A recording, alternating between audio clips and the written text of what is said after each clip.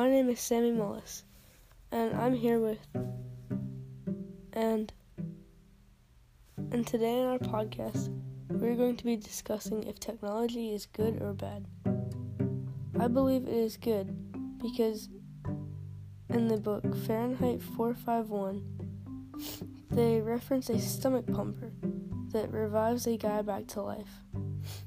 This is helpful because if somebody is dying or in need of help, we have technology that can save them and bring them back to life, or at least reserve them until taken to a hospital.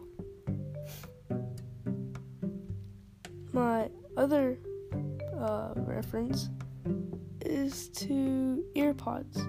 Earpods refer to the seashells in the book that people listen to and can hear music constantly.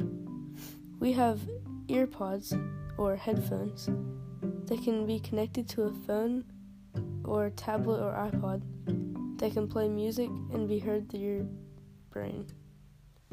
Here's with the rest.